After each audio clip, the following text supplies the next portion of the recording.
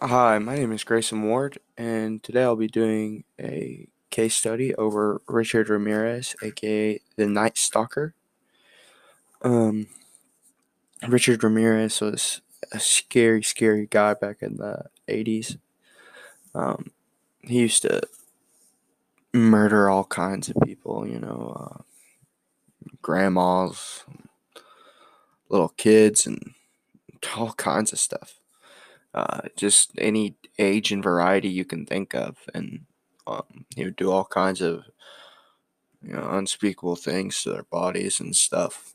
Um, and he eventually uh, started to get a lot of fame for it and coining the name the Night Stalker in the process. Uh, and, the whole United States was scared that, anytime they could be sleeping, they could see the Night Stalker hovering over them, stab them to death. Um, but the victims that were involved with the Night Stalker is a hefty list, considering that he killed 13 people um, and injured a lot more. uh, but,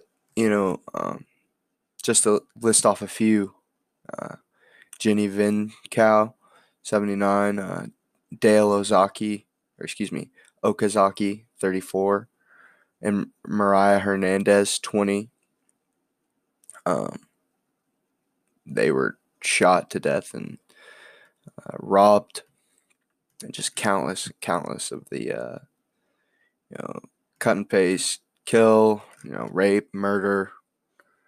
Well, kill and murder the same thing, but um, and there'd be robbery afterwards and stuff. And the way he was caught was there was a little boy who saw him in his home and managed to live to tell the tale.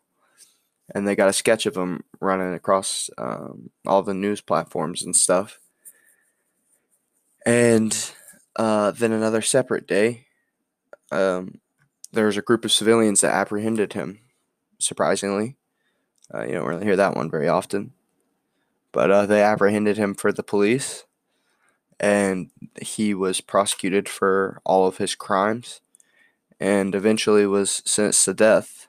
Um, but he actually never made it to the gas chamber, so to speak. He died from lymphoma, actually. So, but anyways, this is the case study of Richard Ramirez.